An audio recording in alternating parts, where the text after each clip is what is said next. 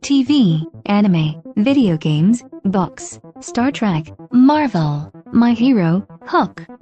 It don't matter what you into, don't matter what you do, here on Nerd Shit, we got something for you.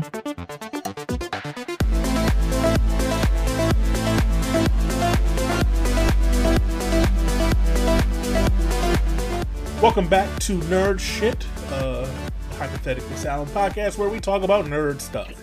On the last episode, if you guys are tuning in, we talked about episode 1, season 1, episode 1 of The Walking Dead. Now we're going to talk about episode 2 of season 1 of The Walking Dead. As we said before, we've all watched to various points in the series. We wanted to rewatch and talk about it together, so here we are. So here goes a quick synopsis of episode 2, and then we'll get in talking about what we thought about the episode. So we left off with Rick in a tank with his ears ringing because he shot a zombie like an idiot. But Rick was ambushed by a walker horde, but is rescued by scavenger survivor Glenn when he becomes trapped inside a tank. They meet up with the rest of the survivors and study the building to discover that the best plan for escape. An unruly teammate, Merle, begins to attract walkers and attack the group and is cuffed by Rick to a pipe. Glenn and Rick later pose as walkers to go out on the street and successfully rescue the rest of the group. But they are forced to abandon Merle and Rick's gun bag behind in the chaos. So, what stood out to you guys in episode 2 that you want to talk about? Either of you.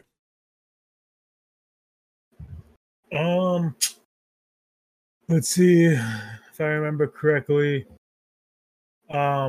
Actually, it's gonna be a weird one. Mm-hmm. So I believe The Walking Dead was one of the first shows on primetime, minus Boondocks, where I ever heard a character say the N-word. Mm-hmm. Which was interesting. Yeah, it doesn't bother me or nothing. It's just like it's one of those things that you just don't expect to see before like midnight or 1:00 a.m. and not on like a channel like that, I guess. Yeah, I think it like obviously I think probably other shows have like cussed and stuff, but AMC definitely took advantage of that. We're a pay for cable channel, so we don't have the rules that basic cable has that like NBC, ABC has. And they did it too. They did it fantastically. Like the whole scene with Merle and his racism and everything that happened there was fantastic. I think it set the grittiness of the show up very well. Mm-hmm. Like obviously they move away from all of that later. Like I think they move away from the like realness language. Kinda. Like they still obviously are bloody and gory, but I don't feel like they're as like. Negan definitely dropped some slurs. Does he? Yeah. Well, yeah. And then they step away from the racism ones, but they do use other. Mm-hmm. Yeah, you see more of the racism stuff in Fear of the Dead, with everything happening around Mexico. Yeah. So it kind of just made the bridge over to that show. Yeah, I agree. I think it's also good because it just showed that like even during, I think it's realistic. First of all, even during like that times that like some of these unwanted values were still present. Prevalent. Yeah. Yeah. Yeah, it doesn't change just because, it could be you and one other person on Earth, and if your racism is stronger, you're not even, you're not going to change your feelings about that person because you don't want to change who you are. Mm-hmm.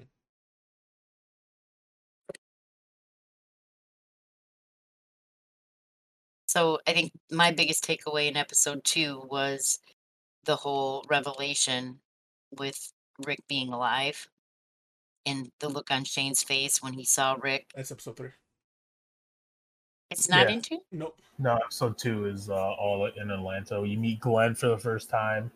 But don't they come back? That's the start of episode 3. Oh, well then, sorry.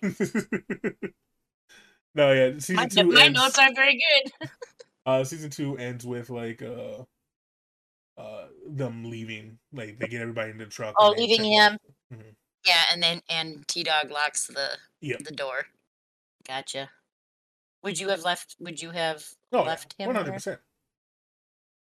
I mean, Honestly, Oh, no. It did. I would have unlocked him. I wouldn't have left him handcuffed. Yeah, humanity wins the If world, we're but leaving, obviously, like Murrow's been part of the camp, and while he was doing stupid shit up there, he wasn't gonna leave anybody. Like eventually, would have all got on the truck and went home because he would have got hurt if he went back without people. So you could have unlocked him and made him get on the truck with everybody or whatever. I didn't think leaving him handcuffed was smart. But Well, also, do you think T Dog dropped the keys on purpose? no, no. T Dog is just a clumsy. Like you see it later on in in next season. He's just a clumsy. He's just a clumsy dude. Like had two left feet type person. Plus he probably had a concussion too, getting beat down. Which was also funny. T Dog was a big dude. Like he was a husky dude. Why didn't he fight back? I mean, might not be Did a they ever- fighter, to be fair. True. Yeah, do they? Like, I think it proves later on, spoiler, that he. True. What are you saying? Like, you gotta remember that he's just a normal dude, and Meryl out here being a meth head and shit. True. You were saying something, Mom? No, I was just like, I was trying to think if there was a backstory for him, but I don't think they ever do one. No, T Dog, no. Yeah. Well, T Dog's just there. I honestly don't think you hear anything about his past. I don't recall it. We'll see as we keep watching. But yeah, I don't recall anything much about his past being explored. It's kind of messed up, but to be expected. So would I think it's like there's a couple things in this episode that are confusing me. Like Rick has now dealt with zombies for all of maybe 48 hours, 72 hours at this point. Oh, it's been a week. I think he stayed with Morgan for a little bit. Okay, so this would say a max a week. And what he knows heading into Atlanta is the walkers are attracted by sound. And they kind of can rehash things they already know, because he saw the wife come back to the door and probably spotted other people doing stuff that they normally would do. So why is it when this man comes and the survivors have been around this big hordes multiple times, does he come up with a way to make them be able to walk past the horde? Like they know that they're attracted to our smell. So he goes, "Oh, why don't we just smell like them then?" That never occurred to anybody else up to that point. I think like it's a morality thing.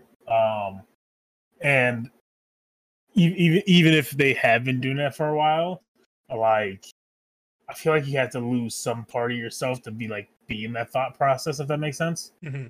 Like Rick just kind of a psychopath. True. But like I'll be real with you, I never would have thought of cutting up a zombie and just like slapping the guts on me, right? Mm-hmm. Like that sounds awful, disgusting to deal with, dangerous, because like what if it don't work? Mm-hmm. Or any diseases or sickness they have, it's like easily transmitted by blood into you. The fear of the unknown already when you're facing so much isn't almost worth that risk. Yeah. Yeah, it makes sense. I just think it's funny that he walks in and like he's asking them questions about the walkers, and then they're like, how do they know it's us? Well, they smell and we don't. And so he's like, yeah, let's cut open. And they go and they get the truck. And then comes my biggest point of grief in episode 2. They have mentioned now at this point multiple times that sound attracts walkers. And that's why they go break into the car or whatever it is, and have the alarm going off so he can attract the walkers. Why in the world does this man bring the car all the way back to his camp? Why once they get the truck in, why didn't they meet up somewhere, leave the car there and just take the truck back? Because Glenn or disable the alarm. Well, I honestly don't think any of them would have known. Like the only person who knew how to do it was the guy who gets bit, like has the fever dream and everything. And he does it because he's a fixer. He knows about cars and stuff. So like that makes sense that he would know how to do it. I wouldn't know how to pull out the alarm. Like if my alarm was going off and we didn't have the keys and stuff, I would have no clue how to shut it off. Other than True. unhooking the battery. It's just weird that he just took it there. And like, yeah, I think that Glenn has a good arc too of from what he was, this stupid, like It's 20-year-old kid to what he becomes later on. And this is a great example. Like, yeah, he took the car all the way up there while blaring the alarm and giving the walkers who were stuck in Atlanta a way out because they just followed the sound.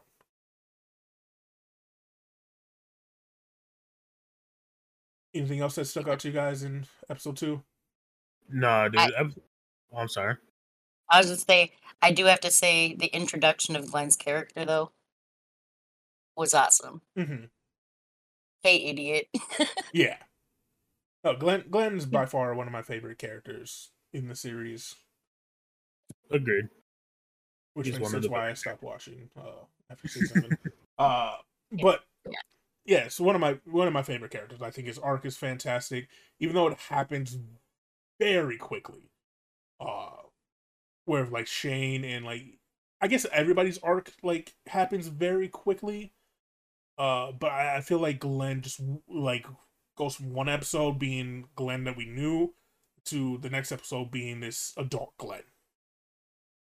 But again, we'll get there, and I have a reason why. But still, it's a very abrupt change. I know Alex said he didn't have anything else for episode 2. Mom, you got anything left you want to talk about for season 2 or episode 2? I mean, No. Nope. Okay. So, hypothetical for this one. You see because they're watching, so you're Glenn, you see a guy walking with a horse, you see the horse and he goes into a tank. Do you use him in that tank as a escape option? So he's distracting a bunch of walkers, and now you guys have a chance to escape without the walkers seeing you, or do you try to save the dude?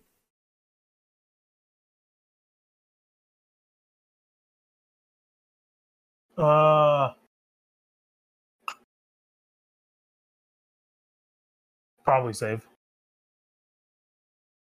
If I Honestly. could figure out a way to save. I mean, Glenn really didn't have to do anything when he was saving him. He was just giving him direction, get out and run. Mm-hmm. And if he went to beat the zombies there, Glenn would have just shut the gate and says, "Oops, sorry, dude." Mm-hmm.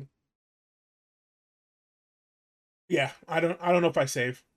I think I use it as a distraction.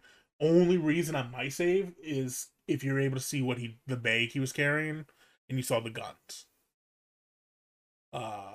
It's a huge risk, and surviving a zombie apocalypse is by minimizing risk. And like, granted, this risk paid dividends to the extreme, but there's no way for him to know any of it, and it just seems like an unnecessary risk that I wouldn't have personally taken. That's fair. That's fair. I think like it was early enough in the apocalypse Mm-hmm. that like there wasn't a question on that, if that makes sense. Yeah, like, their humanity was still very much intact, and I mean, even the one group that in the next episode, I don't know, I'm going a little ahead, sorry. The one group that they meet up the with, Vatos, the Vatos, like they're also not bad people, mm-hmm.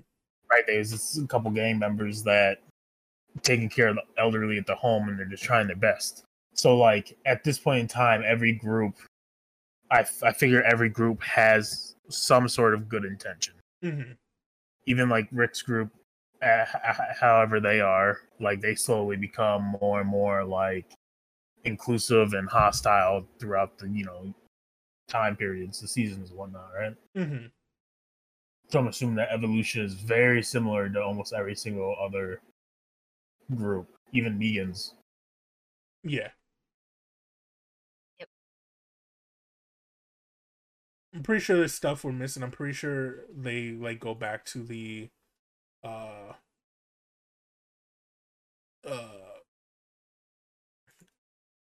think they go and show a little bit about Shane and Laurie being more of a couple during the episode. Yeah, they go make out in the woods. They go to the woods and it shows that they're having, sex. And so you get to see a little bit of the survivors because you get to see Carl for the first time, and that's where they start introducing Carol and Ed and him being abusive. Yeah. So yeah, obviously we'll get more into Shane and Laurie in the next episode when everything pops off. But yeah, the main crust of episode 2 was Merle and the group, and then Rick finding an escape route for Glenn and everybody. Any last words? None. My final words is these people are really trusting of Rick. Like, the dude can't take care of himself, but you're putting a lot of trust in this dude to take care of you. See, can you even say that though? Hold on, like he can't take care of himself when they're all stranded up on a building with 6 of them, and he just walked up in that town like it wasn't nothing. Like they didn't know that he just woke up, right? Yeah.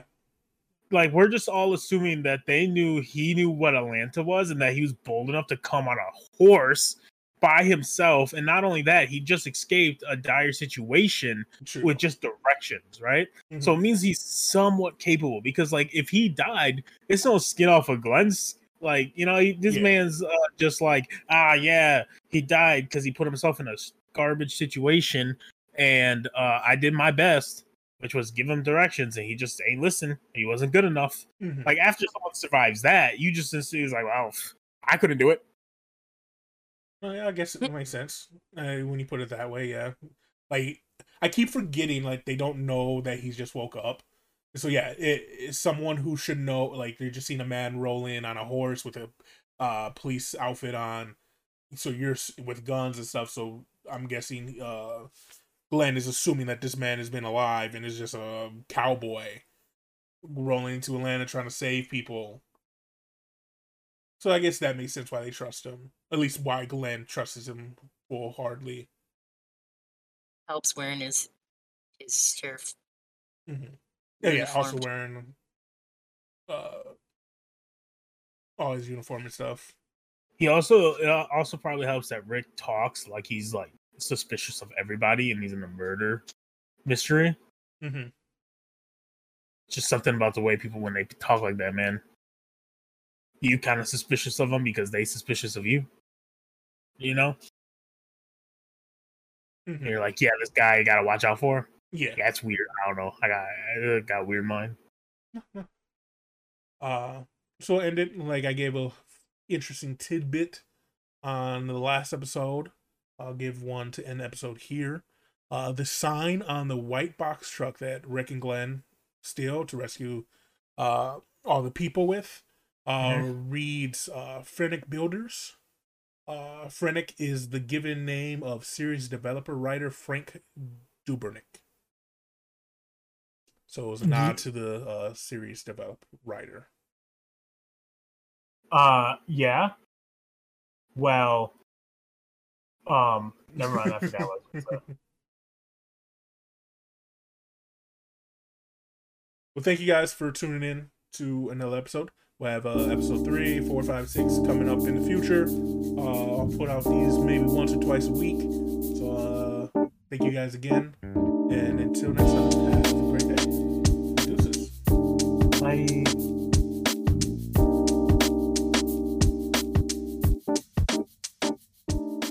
Thank you for listening to Hypothetically Sound. We hope you enjoyed the episode. All episodes can be found at hypotheticallysound.podbean.com, as well as on Apple, Spotify, and Pandora. For full unedited video versions of the podcast, please visit us at youtube.com/hypothetically sound.